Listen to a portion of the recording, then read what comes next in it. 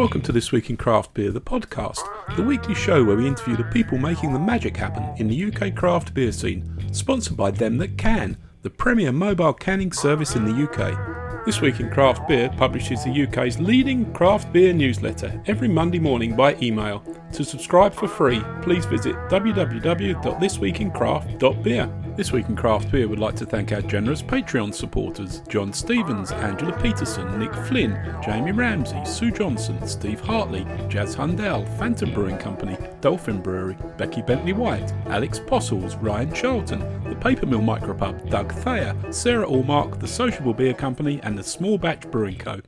So I'm delighted to welcome to the podcast Archie and Louis from Villages Brewery based in Deptford, South East London. Archie and Louis co-founded Villages in 2016 with the goal of bringing people together to do things that bring people together. As a business started by two brothers, they aim to offer that level of friendship, trust and openness to all. Archie and Louis, please introduce yourselves and tell us about your beer journeys which led you to launching Villages. Hey, yeah. Cheers for having us, Rob. Nice to be here. I'm Archie, and I got into brewing about 10 years ago now. I started off just working for a few breweries, some trad breweries outside of London, and then some more craft breweries. Well, the Colonel was kind of the main impetus there, and I was there just doing voluntary work for a while. And it's still great. Yeah, good experience, no doubt. Yeah. Oh yeah, I mean, it was really interesting to see the differences between a trad cask brewery out in Kent and then the Colonel, and their sort of philosophy and approach is a really top one.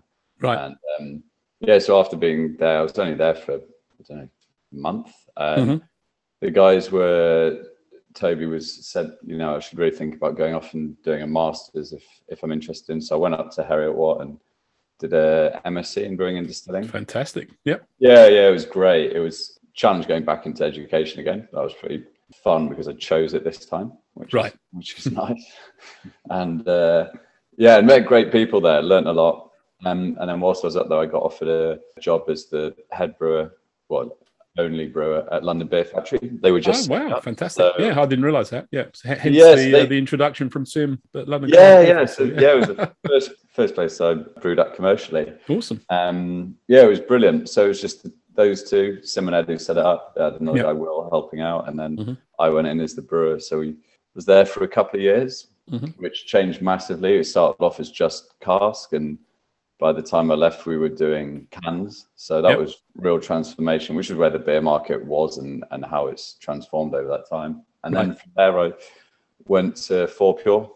Okay. I was there for a couple of years as a production brewer there. And that was a real different experience, that one. They had a lot of equipment there to use, which was brilliant. So the toys available was excellent. And some of the knowledge and expertise on site was great, and sharing that with others. So two different experiences. And that was pre-acquisition, your 4Pure? That was, So I left, probably a couple of years. I left a couple of years before the acquisition. I can't remember when it was now, but I'd gone by that point. We were doing some infrastructure works for massive expansion as I was leaving. But it was great. It was a really good team. Lots of people that were just super into it. And having gone from a place where I was sort of didn't really have anywhere else to turn to ask questions, to going to a place where there's just so much knowledge there. That was really useful for my own progression as well. Fantastic. Yeah. And then after 2 years there, Louis and I started setting up Villages. So we ought to probably let people know, Louis, that you're actually on the call with us as well. Why don't you give us your introduction? Hi, I'm Louis Village, Archie's brother. I got into working in the industry a little later than Archie. He was working at the London Beer Factory. I was living in London and working in a completely different career. And he was like, I think you should try this and give it a go, because it might be quite a nice fit for me. So I started working in cellaring and packaging at the London Beer Factory. So Archie was making all the beer. I was putting it into bottles mainly at the time. Yep. And then I was there for a couple of years, and then I kind of crossed over the yard. I don't know if you've been down to London Beer Factory or Gypsy Hill, but no, I have not. But I've met Sim several times at the Barrel Project, but not at the Gypsy Hill site. No. Right. Well, they're in the same industrial estate, and became good friends with the guys at Gypsy Hill. And one day, I kind of just went over there and started working for them, which was nice. And I was basically working in logistics most of my time I was working as a dray, actually. Okay. And we basically got to this stage. Chips Hill was at a sort of very different time than it is now. There were just 6 of us working, so Right. having a lot of time seeing a sort of a nascent business grow, and it was a really very fun time actually being there. Yeah. Archie and I were basically got to a place where we thought, with his understanding of making the beer and me being like taking things on beyond that, Right. we thought we could give it a roll of the dice ourselves. So we kind of put together a business plan, and working in breweries, we didn't have much money ourselves, so we got investment from a bunch of people who are probably wondering where all that money's gone. Sure, they're money well spent. I'm sure they're all saying. Yeah, I'm sure they have to think that. So. And yeah, we spent about a year looking for a site that felt right for us. We were looking for a place that was in a local community. Yep. And we looked at a lot of places all throughout South London. Deptford was, and this site we're in now, was actually the first place we looked at, and it was taken by someone else, but the deal kind of broke down a bit. So we managed to get in there, and we've been there ever since. That was 2016. Yeah. December 2016, we first opened our doors, had a party, and with 4 beers that we brewed ourselves, and it's kind of been evolving since then. The party's still rocking on. Fantastic. And you're in a railway arch, because railway arches can vary quite substantially in size, can't they? So how big is it? How much space have you got? We've got one unit which is 2 interconnected arches, which totals 2,200 square feet. Okay. And you've got one half fully dedicated to the brewery. Right. That's including packaging. And then the other half is the tap room. Okay. We then have another storage unit a couple of arches down. Okay. Which I spend most of my time troglodyting away in. It's a nice place to be. Yeah. And what's the size of your brew kit, and what tank space have we got? Well, we actually started off, first brew house we had was 30 hec, probably a little bit more than that, to be honest. And we had 6 FVs that were all 30 hec. Well, we started off with fewer actually, and then we bought a couple more. Right. And then recently, so a year ago, we actually sold the brew house and one of the FVs, and we replaced it with a new state-of-the-art brew house, which is actually half the size. So brew house is 15 hec. Yeah, so we got a new 15 hec brew house and then 2 15 hec FVs to match it. So we're actually now, it was kind of a weird step, but it sort of makes sense. Basically, we ended up moving to a new gas system, and sort of the limiting factor, as everyone has when they're working with their site, particularly sort of railway arches, there's hurdles to come over. And that one was the gas flow. So we could only get enough gas flow to boil 15 hec, a little bit more, sort of 16, 17 hec of liquid. Right. So that meant we were then we decided to double brew. But that whole project was discussed about with me and then our 2 brewers at the time, who were Johnny and Rob. We sat down and we designed the brew house ourselves. And we talked about the timings of things, and actually it works out really nicely. Although we have to double brew, Johnny will come in at 8:30. He's one of the 2 brewers. Johnny comes in at 8:30. He's done by 3:30, and Zoe gets in at 10 o'clock, and she's done by 5:30. So although we're doing 2 brews in a day, it's not long days for them, which is what we want. Good. The downside is that both of them are brewing, of course, and they could be doing other things. Yes. Yeah. So we have to double brew to fill up the 6 big 30 hec tanks, and single brew for the 2 15 hec. Yeah. Okay. Interesting. Yeah, I think you're certainly the first brewer I've spoken to that's made that move down in capacity, but it totally makes sense from what you described. And obviously, it's much more efficient now than it was previously. Much more accurate as well. Like with the beers that we can make with the new brew house, it just they're kind of worlds away from what we were brewing originally. Nice. We had certain engineering limitations, and gas flow being the primary issue. Yeah. Excellent. So let's talk about the taproom side of things then. How big is that? What's the capacity? How many lines have you got? What goes on there? The taproom is one of the things we're most proud about Villages, really. It's we try and think of it as a bit of a village hall. So try and get as many people from the local community down there to use it. There is a real beer focus, but there are a lot of charity events. There's a lot of community crafts that go on down there. Nice. Yep. It's all managed by a very jolly local man called Greg. We all used to live together quite a few years back in a very rowdy place, and he now takes the reins there. Okay, and excellent. just trying to integrate the tap room with the local community as much as possible is a real focus. But we've got 8 taps there, right? Beers. Then we have a really nice wine list curated by Hot Burns and Black. They're a local nice. shop. Yeah. They do a wine and cider list. Okay, great. And they do. They've just started doing like a Wednesday wine club down there, which is that's nice. wine tasting. Yeah. And we have parties there. Lots of music happens. There's a lot of records are played. Okay. A lot of live music happens down there. There's a lot of trad folk that every Sunday, so every month on Sunday.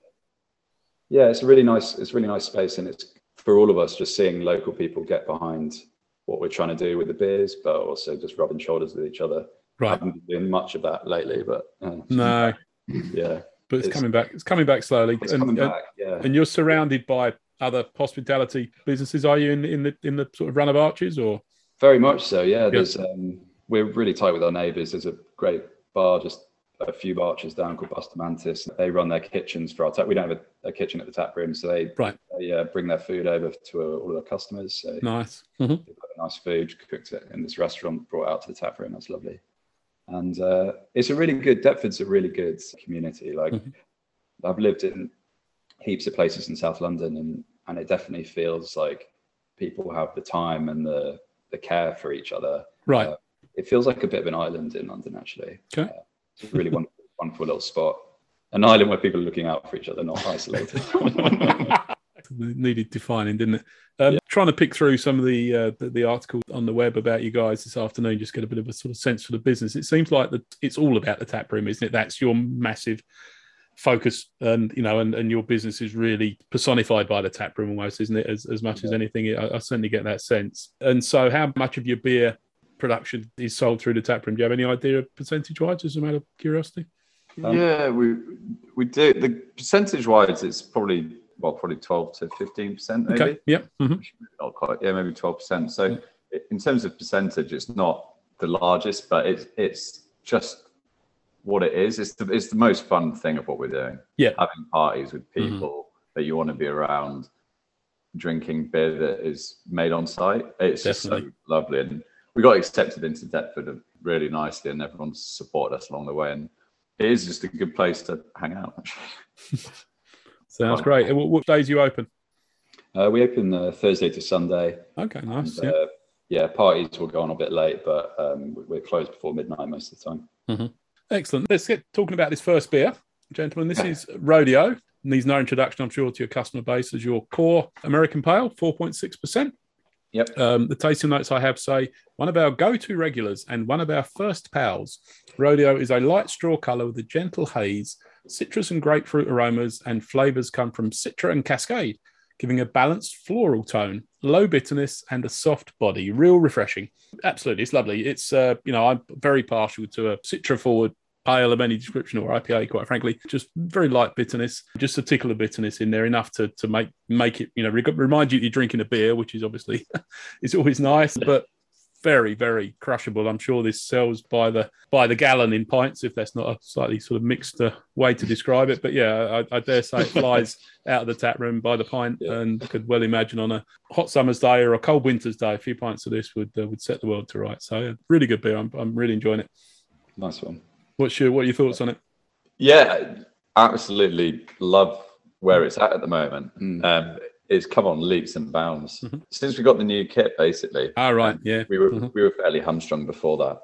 We couldn't go anything too protein heavy, so things like oats and other sort of specialty malts were difficult for us to brew with before. But with the new kit, we're able to do that, and it's really transformed it. The efficiencies of the brew house, along with the people working on it.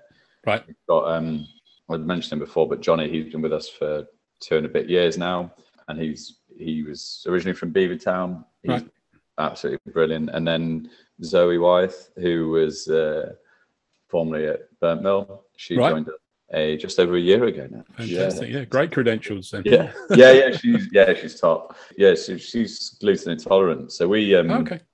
we actually changed our recipes when she joined. So there was wheat in a lot of in a lot of our beers we had wheat in, and that's a particularly anything with wheat she's got almost no threshold for. So we removed that because it's so important that she's drinking the beer and enjoying what she makes. Yeah, so, of course. Yeah, so remove that and change the ratios of Citra and Cascade up, change the timings, and it's now in a place we're really happy with. Right. And for 4.6, it's just a super sessionable pale ale. Definitely. And how much of this goes into keg compared to can? I'd imagine the majority goes into keg, does it? Or? No, it's not far off an even split, actually. Okay. We're probably 60-40 in keg. We'll see what happens over the next few weeks and stuff. It's with things settling down and keg shortages and whatever in the market. Most of our core range beers is split about 60-40, 55-45, something like that. Pretty even split. And so how widely does this get distributed keg-wise? I mean, I don't think I've ever seen one of your beers on keg in the Thames Valley. Perhaps I'm not drinking in the right places, but it doesn't seem to get west of London, which is, I guess, is a good thing because it means it's all being sold much more locally than that, I guess. Yeah, we're in a kind of lucky position where most of the beer, probably 80% of it, is drunk within a sort of kilometre of the brewery. Most of it. Fantastic. Yeah. Stone's throw if you've got a good arm, I guess. And we work with a few distributors who take it to good spots out and about. Yeah. Further out, like out of South London, I'd say 95% of our beer is drunk, certainly within the M25. But, very much of it is close to home, which is lovely because both Archie and I live within walking distance of the brewery. Right. We have done since it began, really. So it's good to just be able to walk into the local community and see that the beer's been treated well, been drunk and enjoyed in good spots. And it's really nice for us. No, definitely. And have you got permanent lines with this in certain spots? I'd imagine you would have, yeah. Yeah, some of the that's one of the most enjoyable things about working in a brewery that is producing beer that gets sent around the city. Just being able to go into places and build relationships with people who you really value what they're doing. Like these beers pour in some pubs that, like 10 years ago, someone had asked me if that we would be making a beer that goes into this pub that I've enjoyed drinking at since I've been in London. I wouldn't really understand what they were talking about, to be honest. No. But yeah, very proud to have to work with some of the customers we do. It's great. I can well imagine, yeah. So let's talk about events between now and the end of the year. Have you got anything coming up at the tap room or elsewhere? Tap takeovers? I guess we're pretty much at the end of the festival season now, but anything that's interesting coming up? Yes, we do. It's our 5th birthday in December, actually. Fantastic. And we haven't decided at all what we're going to do yet, but there will be a party down at the tap room. Yep. And I'm spitballing here, but it'd just be good to get all of the people who we've kind of worked with over the last year, which is becoming more and more a sort of frequent part, collaborating with other breweries and just, to kind of celebrate the things we've done over the last year and then the people we've worked with more than anything would be cool. Just get everyone down. What would be a good crowd in the tap room? What's the capacity? It spills out quite something onto the streets, so a couple of hundred, but I think Greg would be freaking out if it was 200. No, I don't know.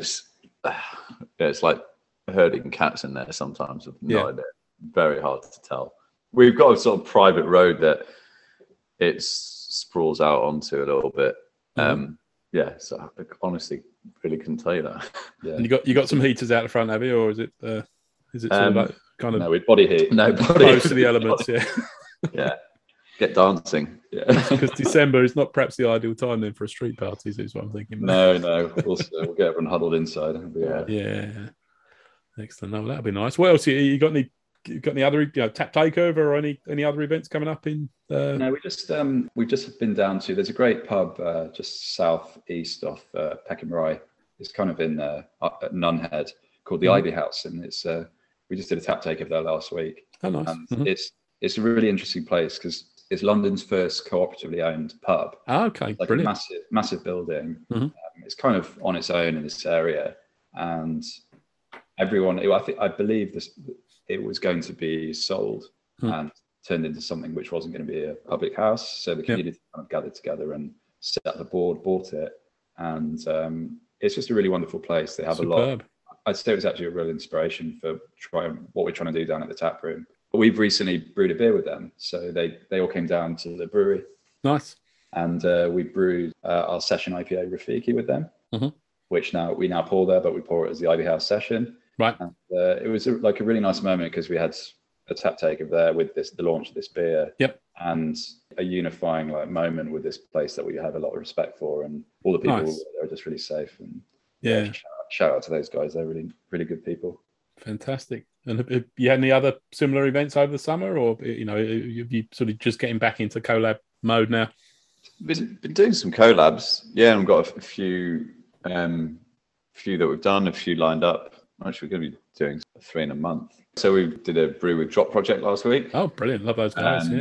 Yeah. So JT and I met at 4 Pure. We worked together there. And good. Yeah. That's quite funny. Both of us going off to do our own things, having a good lol about that. And then we've got a collab with Double Barreled. Brilliant. One of my local guys. So Mike lovely people. Yeah. So they came over to us a while ago and we brewed.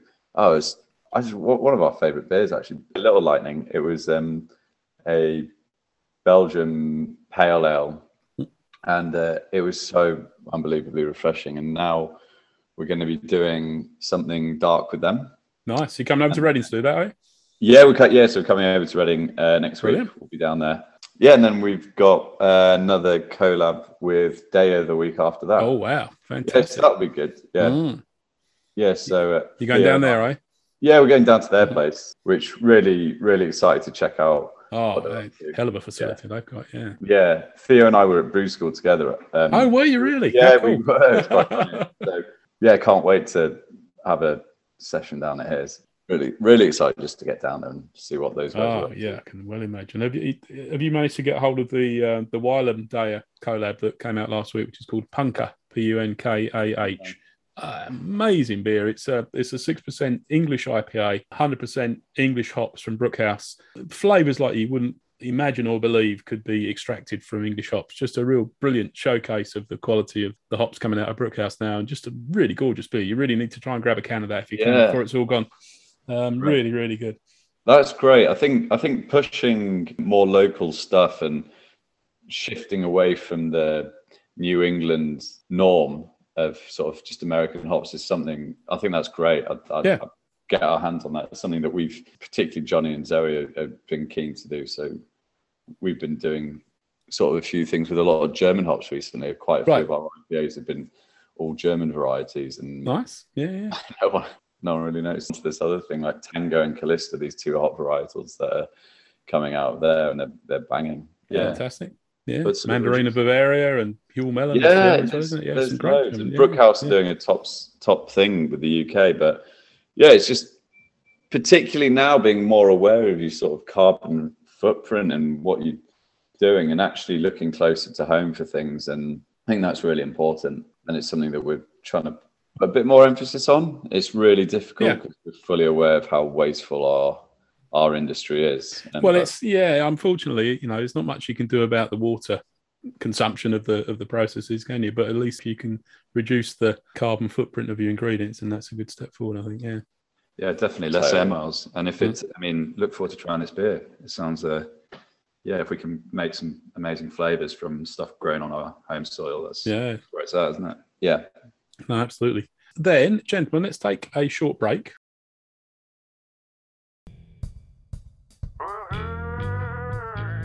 This Week in Craft Beer is sponsored by Them That Can, the premier mobile canning service in the UK. Them That Can deliver the machinery, labour, materials, and most importantly, the expertise to achieve a professionally canned product that keeps their clients happy.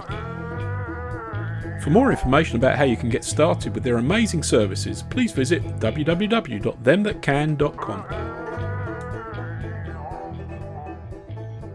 All right. So I'm back with Archie and Louis from Villages for the second half of the show. Gentlemen, could you please tell me what makes you different? What is it you're doing to stand out in the crowded UK or South London craft beer scene? Okay. I think the thing that we do internally that's different is we have two brewers, Johnny and Zoe, and they each have, all the tanks are named, and two of the small tanks are named, Johnny and Zoe.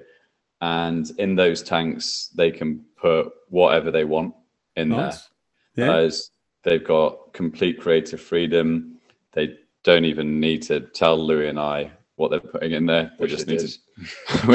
Sometimes wish they did. But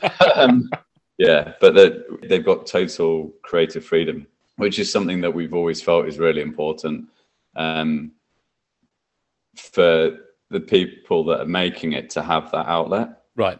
And so I think that's one thing that internally makes us different. I'm sure other places do it as well, but I haven't heard anybody else describe it in those terms. Do you provide any guidance of styles or ABV Nothing. Or anything? No. So, could you end up with tanks full of 10% beers and no session beers or vice versa? Yeah, totally. I mean, you could have beers that don't sell as quick. That certainly happened. Yeah. But it definitely feels like the creative energy that they get from the process really just feeds way more into what we're up to. And it also means that we're not sort of constraining them for experimentation. And actually that's where all the good stuff happens. Like when people are unbridled a bit. Fantastic. And, some of the best beers we've made have come out not from like a design by committee scenario, but actually where someone's thrown an idea out and it's stuck, and we enjoy drinking it even more because we've kind of created a framework for them to move around in. It's nice. Yeah. Fantastic. Nothing ever gets, the volume's a little bit reduced as well. So there's, even if it's something totally mental, it will sell and we'll go through it at the tap room. Well, that's the beauty of a tap room, isn't it? Yeah. Totally. Yeah. And I guess, I don't think we are, and certainly hope we're not. But one thing that we do, which I think is very important I think it's important for all businesses to do, is to have complete and utter transparency in absolutely everything that you're doing. Mm-hmm. So we go through every month, we have a monthly meeting and we go through all of our accounts. We go through absolutely everything with the business. We print off a profit and loss and the balance sheet, and we go through the whole lot, analysing everything so we can see, everyone knows. With the whole team, that's nice. The whole team knows, and that's 5 of us and then 1 part-time. Yep. And everyone knows what's going on each month, what it means to have a good month, what it means to have a bad month, and it shouldn't. It should just give everyone a better understanding of what it is, and then when you've got there's no private conversations. There's no need for a private conversation anywhere because everyone knows everything. So it means that there are more creative outlets for you to get a solution to a problem, which is great. Yeah, and it shares the load really. Like, there's Archie and I are 2 people there. There's basically 5 of us working full time and another 8 part time. But it means that we can when things are tough, we can share it and get help, and when things are good, we can celebrate together. And it's a nice setup for us. And so it makes it unique, but it really works. Well, I think that's extremely unusual. Both those 2 things you just described, they're both having 2 brewers with free reign and sharing the accounts monthly is. I think that's pretty unusual for any business. I must ask, did you use that same decision by committee to decide how to proceed under COVID? That because there were a lot of really tough decisions to be made very quickly, weren't there, over the last 18 months?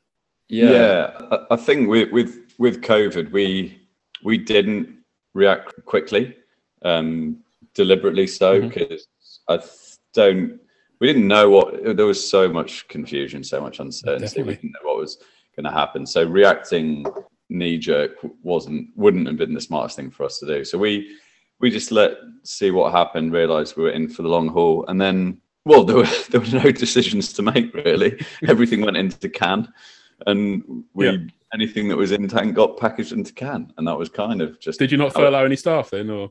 Yeah, everyone went on flexi furlough, including Louis and myself, because if we weren't needed, there was no point being there. No. So on the production sides, I mean, most of the time we were fairly fully operational, because although volume was down, the revenue generated from cans and going direct was considerably more.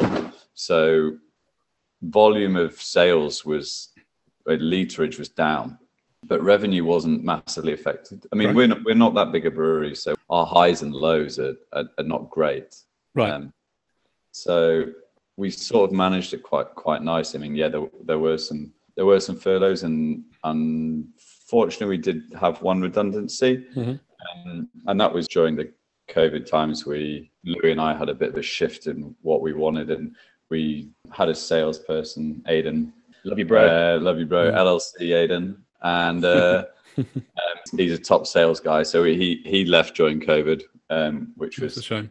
Yeah. It was a heartbreak. It was absolutely savage. That it was just, we'd known him for 10 years. Oh wow, yeah. Yeah, he was a friend, and so that was a savage breakup. But we're still mates, which is great. That's good. Yeah, and yeah, so that sort of, we made a bit of a shift within the business of what we wanted to do during that period, and rather than operate at close to max capacity, we were just like, let's just drop that down. Let's work at something that's sustainable for ourselves, like without a sales team, so we don't have to do any sales, and what's physically capable as well. It's manual work, so we've got to look after our bodies as well. Yeah. So we just dropped all production down a little bit, and it's nice and manageable now. Yeah, that was one of the really good things to come out of COVID for us as a brewery, was the chance. The snow globe was shook so much that we really had to reassess how we did everything quickly. And one of the things was not sort of chasing the volume game. And I'd say we're all a lot happier for it. I bet you are, yeah. No, that's brilliant. Is increasing, the sort of quality of life is increasing, and less stress on the body and the mind is good for everyone. So remarkably similar to the conversation I had with Dave at Wylam 2 weeks ago, where he said, they took that same decision that pre-COVID they were making lots and lots of beer because that was what they did, was make lots and lots of beer. They felt like they were obliged to max out the production capacity they had and go bigger, faster. And he said they've taken that same approach that you just described to me there, where they're trying to take it back a bit, still obviously concentrate on making very high quality beers, but said they've reduced the number of keg lines in the tap room, because they're, rather than, always striving to make 14 lines pouring, he said, we're now only pouring 10 lines, but the beer is fresher because of that. So he said, we think that actually 10 super fresh beers are better than 14 where maybe a couple have been hanging around for a while. And it's interesting. It's kind of going back to Louis' question, or Louis' advice. Why are you doing it? What do you want your life to look like around it? Those questions are really important, because it's so easy to get caught up in whatever it is you're doing, and 5 years goes by and you're like, shit, what the fuck? I frequently say that, but I think everyone says that several times this weekend, actually. But yeah. Excellent. That's all good stuff. I've got one more question on the Brewers free reign, and then we'll move on. But what percentage of specials are you brewing as against cores? Because presumably there's a core production schedule that needs to be respected. So how often do they get to go wild? So we currently brew 2 core beers, Rodeo Pale Ale and Rafiki Session IPA. But actually next week we're bringing a new beer into the core range. It's a beer we brewed before, IPA, called Big Salad. Okay. We brewed it in February this year, and it was one of our most popular IPAs. And it's we're going to be having it in keg and can next week. Nice. And what's the ABV of that? It's 5.8. And there's going to be a bit of play in the beer, in the hops used, but the grist and the malt and the yeast is going to stay the same. Nice. So apart from those 3 beers, as of next week, the guys are basically pushing out about 2 special, depending on how much lager is going in there, but about 2 specials every month. Right. About what the output is. Yeah. And you don't have you've not got a core lager, but you are brewing lagers regularly, or not? No. More so. Actually. Yeah, we started really experimenting with because Johnny and Zoe. Well, we did actually say at one point that we would like a lager constantly rotating, and so there's a bit of variety, and then we sort of have changed our minds on that, just through the length of time and then the freedom it gives them. But if they want to brew a lager, that's totally up to them. So we've got another dry hop lager. We've been quite enjoying the dry hop lagers recently. Right. Mm-hmm. Got our 3rd one Yeah, I love dry hop Oh, yeah, lagers. Definitely, that's my kind of lager. In fact, I like my lagers so heavily hopped that they taste like a pale ale, to be honest. I know that's kind of defeating the point of it, but excellent. Then I'm happy with that. I'm convinced that you guys are different. So you've passed that part of the exam. Oh, we're all different. Yeah. Let's talk about Warm Down. This is your 7.5% West Coast IPA. The tasting notes I have say a strong, hoppy, and bitter West Coast IPA, brewed for the Alpha King Challenge, the Yakima Chief Hops and Three Floyds Brewery competition to determine the most well-balanced and drinkable hop-forward beer of 60-plus IBUs. We use Columbus throughout the boil, followed by a heavy dose of Columbus and Citra in the whirlpool. On the dry hop, we finish the beer with Chinook, Amarillo, and Citra. Yeah, this is terrific. Really enjoying this. What is the IBU of this, as a matter of interest? It's over 60. Was it much more than 60 or? On this? Yeah. I think it came out at 60. I think it was just under 65. It might have been 63, 64.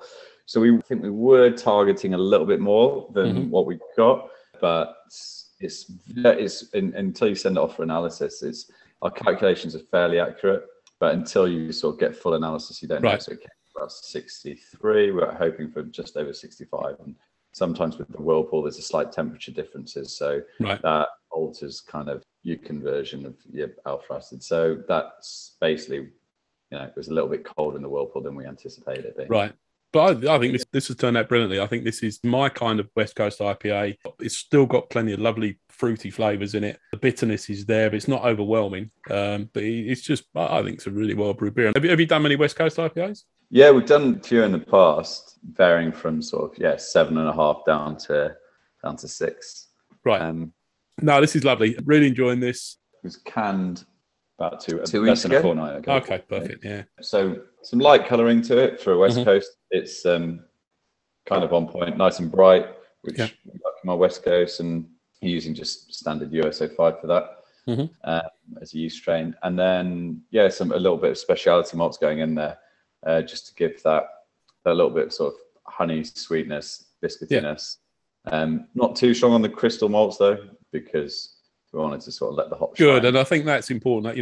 It's. I know there are people that say, proper West Coast IPA should be malty, and they obviously were 10, 15 years ago, weren't they? But I don't really appreciate that super malty IPA these days. It's I think it's just it dominates things too much. It kind of it doesn't give the hops anywhere to shine, I don't think. Yeah, I mean, a real traditionalist is still using bog myrtle, nettles, and bracken. So how far back do you want to go? No, not that far back. Good. So, what specials have you guys got coming up that you can tease the audience with? You got anything that's about to go into can or just be packaged? Yeah, so specials we've got those 3 collabs coming up that we talked about, which really looking forward to. 3 real different things. And a beer with Solvay Society we haven't mentioned. Oh, nice. Yeah. I've had those guys on the podcast. With Zoe and Johnny, and we're actually having a tasting session with those guys at the brewery, but it's currently, it's still in its embryonic stages, but currently at the point of imperial stouts with a Belgian yeast strain, looking at some oak chips, probably American in there. Nice. So that's where we're sort of at. We're going to be having a little tasting session at the brewery. Guys from Solvay have got a whole little collection, so it'd be nice. Sounds great. Yeah. So that's another one that'll be out before Christmas. And then Johnny brewed up a rustic pale the other day. Yeah. So we're trialing out a new yeast strain, a farmhouse strain from Lalmond. Okay, nice. Doing in a rustic pale. So Johnny, I think, might have been leading on that one. And so a lot of different malts in there, using some spelt, some rye, using a little bit of all sorts in there, flake barley. So it's it was a real fun one to actually just see going into the grist case. I bet. That right old mix. So that was good. And then that'll be coming out soon. The dry hop lager is in tank. Big Salad IPA. Yeah. And the Big Salad IPA, really looking forward to getting that out there. Actually, Brilliant. That was one of our favourite beers that we. Excellent. Well, then, what's the best place for people to go and get themselves some Villagers beers? Down the tap room. Yeah, open Thursday to Sunday. And we have all of our, we've got 8 lines pouring our kegs, and all of our beers are in can there. It gives a good taste of what we make, but also the kind of environment we want them to be drunk in. That's it. And it all kind of, it's a package, isn't it? It's not just about the beer, it's about the serving experience and hopefully the atmosphere and hopefully if you come down, you'll see a lot of people locally bringing their own ideas to the place as well. So we try and accommodate that as much as possible. Let people like speak and not just stand up on their tables and talk, actually just bring down what they want to listen to. We have a lot of open records down there. Right. A lot of events, that kind of stuff. A lot of broken records. Nice. And you also have a web shop. Let's talk about that quickly. Yeah, we do. We didn't before COVID, and it was obviously something that we really quickly needed to do before the lockdowns happened. And it's been a really nice thing, actually. We've got a beer club. I saw that. Yeah, nice. You get a nice discount if you order a case or whatever. Yeah, and it's good for us because we get to like speak to people who are enjoying our beers consistently, and we get to sort of get our freshest beers in their hands. And they're quite vocal community, so they tell us what they think. It's lovely. And it was like extremely important for us to be supported in that way over COVID. And now something that we want to keep going. It's a good feeling, and it's something we really appreciate. Really, it's given you a unique opportunity to really lean into the local community, hasn't it? And and you figure out who your customer base is to a much greater extent with a web shop than any other kind of interaction, don't you? Because you're capturing details as you go along. Obviously, without being sinister about it, it does give you that direct connection. Yeah. Excellent. So before I've got my 2 traditional wrap-up questions. Before I get into those, I always ask the guests as a courtesy if there's anything that you wanted to raise in the conversation that we haven't got to so far. Was one of your questions about Untappd? We can do an Untappd segment if you like. So we're quite a good example of someone who's gone through a bit of a transition with Untappd. So we initially were a little hamstrung with our kit. Our review, I fully understand that. And our ratings were totally in line with the beers that we were producing at the time. They weren't anywhere near as good as they are now. And the ratings that we're getting now they are what they are. So I think over the longevity, the lifespan, it balances out. And I think like if you get a 3.75 average, it's going to be better than a 3.3. Yeah. We kind of talk about this Untappd and beer rating services quite a lot. And we do have some suggestions with, we think they're valuable in lots of ways, but in some ways they're a flawed system. And a suggestion might be that when you see a brewery average, it takes into account the brewery's output over its whole life. And some breweries, the quality of their beers drop off, some they get better. This is great. I like where you're going with this. What I think that system really misses is that it doesn't have a temporal component to it. So you're actually not looking at breweries there are lots of breweries who brewed bad beer historically, but contemporary beers they're making are really excellent. So it doesn't show any breweries in their ascendancy or vice versa in their descendancy. Yeah, that's a great point. I like that. I would suggest that they could have a average lifetime and also a monthly temporal kind of assessment of where their beers are at that time. And that would give us all like a good indication of like really what's going on the taps right now. Yeah, it's probably, I guess a lot of breweries wouldn't have the volume to really go month to month, but you could at least have a 2021 rating, couldn't you? Compare that to 2020, 2019. Sure. That'd be awesome. For us, it's been massively interesting seeing the difference. The difference our specials ratings used to get prior to the new kit and post the new kit. I mean, it's literally, we're getting an extra, they're miles higher now. Oh, that's fantastic. And that's brilliant. You've got that feedback loop, isn't it? To be able to know that you're on the right path. That's awesome. Yeah. There's also there's one other thing I'd quite like to say about it, because I feel quite passionately about it. No, I do too. I love it. I feel like any kind of a application which helps you contribute to a scene should really facilitate that without the detriment of the experience of doing the thing you're trying to do. So in the case of Untappd, people are drinking beers. Often you might look at what other people have thought about that beer before you make your own assessment of it. I think that's very fair as well. Yeah, and it's hard to not be. So, I I won't read the reviews before I check my beer in and write my own tasting notes. But it's hard not to notice the score of the beer before you check it in. You know, so I know that I'm drinking this beer and it's got an average rating of 4 or 3.9 or what. So I've got a pretty high expectation before I've even tasted it. Yeah, and it's hard not to let that cloud your judgment. And it's also, you know, I try not to, and I try to score it honestly and independently. Sometimes I deviate significantly from the average score, but I can't honestly tell you I'm not influenced by it, because I think everybody must be to some extent. Yeah, and having an unbiased, a fully unbiased system is best for consumer at the time as well, and going to help them develop and learn more as well. I think the challenge as well for Untapped is obviously it's a commercial business, and they're obviously trying to make money, partly from people like me that pay supporter fees very happily, by the way. You know, I'm more than happy to pay them whatever it is, $50 a year or something. In fact, I have said to friends that if I had to choose between deleting Untapped from my mobile phone or deleting the phone app from the phone, so I know it could no longer make phone calls, I would definitely keep Untapped and lose the phone function. So that's how much I value it. But, you know, that's just me. But I think obviously Untapped are trying to make money. And so a lot of their revenue comes from the venues, doesn't it? And, you know, the verified venues pay a lot of money for that facility.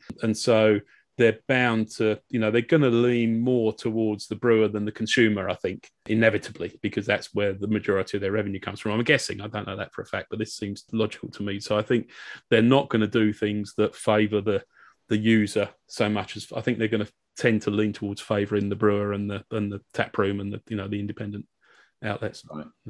Right. Let's get into the shout out to the little guy. And here I ask you to name one or more beer businesses local to you, and this can be a pub, a tap room, a bottle shop, a restaurant, a cafe, that is doing a great job in the service and promotion of independent craft beer.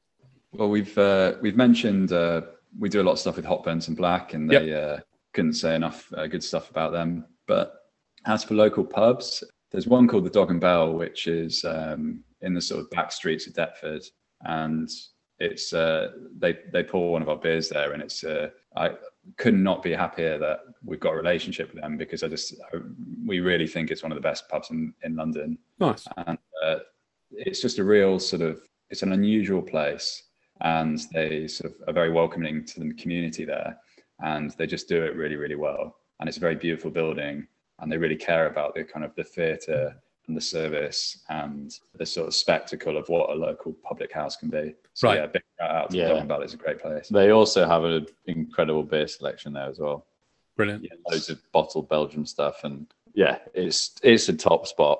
They have a pickle festival. And they have a pickle, which is pickle festival. Sold. Yeah. That's it. Sold. Yeah. When are we going? Yeah. And then there's another people that we work with, Salthouse Bottles and Joyce. There's Salthouse Bottles is a bottle shop in Brockley, just around the corner, and then Joyce is their sister bar, which has got an incredible selection. Both of them have got incredible selections of wines and beers, and they're another just top local spot. That brilliant, local institution. Yeah, nice. Excellent. Any more? The Ivy House. We've talked about. We've talked about the Ivy House. Yeah, and where did you say that was? The Ivy House in Nunhead is like off the southeast corner of Peckham Rye. Okay. And to reiterate, it's like that sounds. I love community pubs. Yeah, so it's nice to get those listed. Yeah, definitely. Yeah, the first pub in London. It's just a top spot, and it's got everything that you want in there. Yeah, great beer selection too, from like egg lines and draft and a load of good cask as well. It's nice. Fantastic. All right, great. Well, I'll make sure all those guys get listed, and hopefully people can check them out next time they're in your neck of the woods. Then, gentlemen, we are at the wrap-up question, and this is, and I need an answer from each of you, what would be your ultimate happy hour? Where would you be? Who would you be with? And most importantly, and specifically, what beer would you be drinking? Who'd like to go first? I would. We go, fuck. Because I know we're going to say the same thing. Oh, no. She's going to be repeating me, but we were lucky enough to grow up in the Peak District, and within we grew up in the same village where Thornbridge is. Okay. So the old brewery actually. So they now have a huge production facility. Yeah, I've been to the new brewery, not the old one. But the old brewery, all the casks that were coming out there are fantastic, and they mostly get soaked up locally. And there's a very good local boozer called the Pack Horse, and you can walk there from our mum and dad's house, and a pint of Brother Rabbit with mum and dad after work in there is probably a as close to heaven as it gets, really. Yeah, Nice. I'm going the same. I'll go Wild Swan, though. Oh, For a different beer. yeah. What beer did you say, sorry? I'll do the round for everyone. Louis will have a Brother Rabbit. I'll have a Wild Swan. Dad will have a Black Sheep, and Mum will have a Martini Rosso. Oh, dear. Mum lets us slide down a bit there. That's what we're drinking all night. Stop ordering for me. And how many cask beers would they have on typically?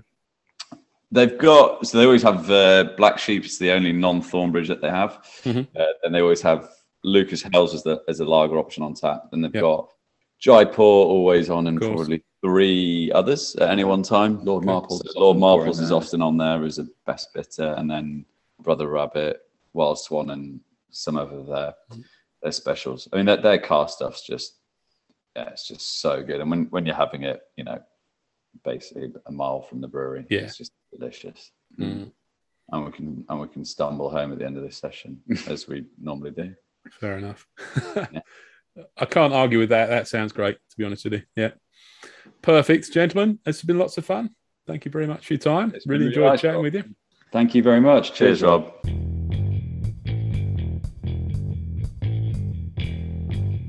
Commencing in the spring of 2022, This Week in Craft Beer will be running meticulously curated long weekend tours to the world's most exciting craft beer cities in partnership with some of the UK's leading craft breweries. Destinations will include Copenhagen, New England, Brooklyn and Miami. If you fancy joining a small tour party led by a leading UK craft brewer as we experience a packed long weekend of Meet the Brewer and tutor tastings at some of the leading craft breweries on the planet, please pay close attention to our newsletter and website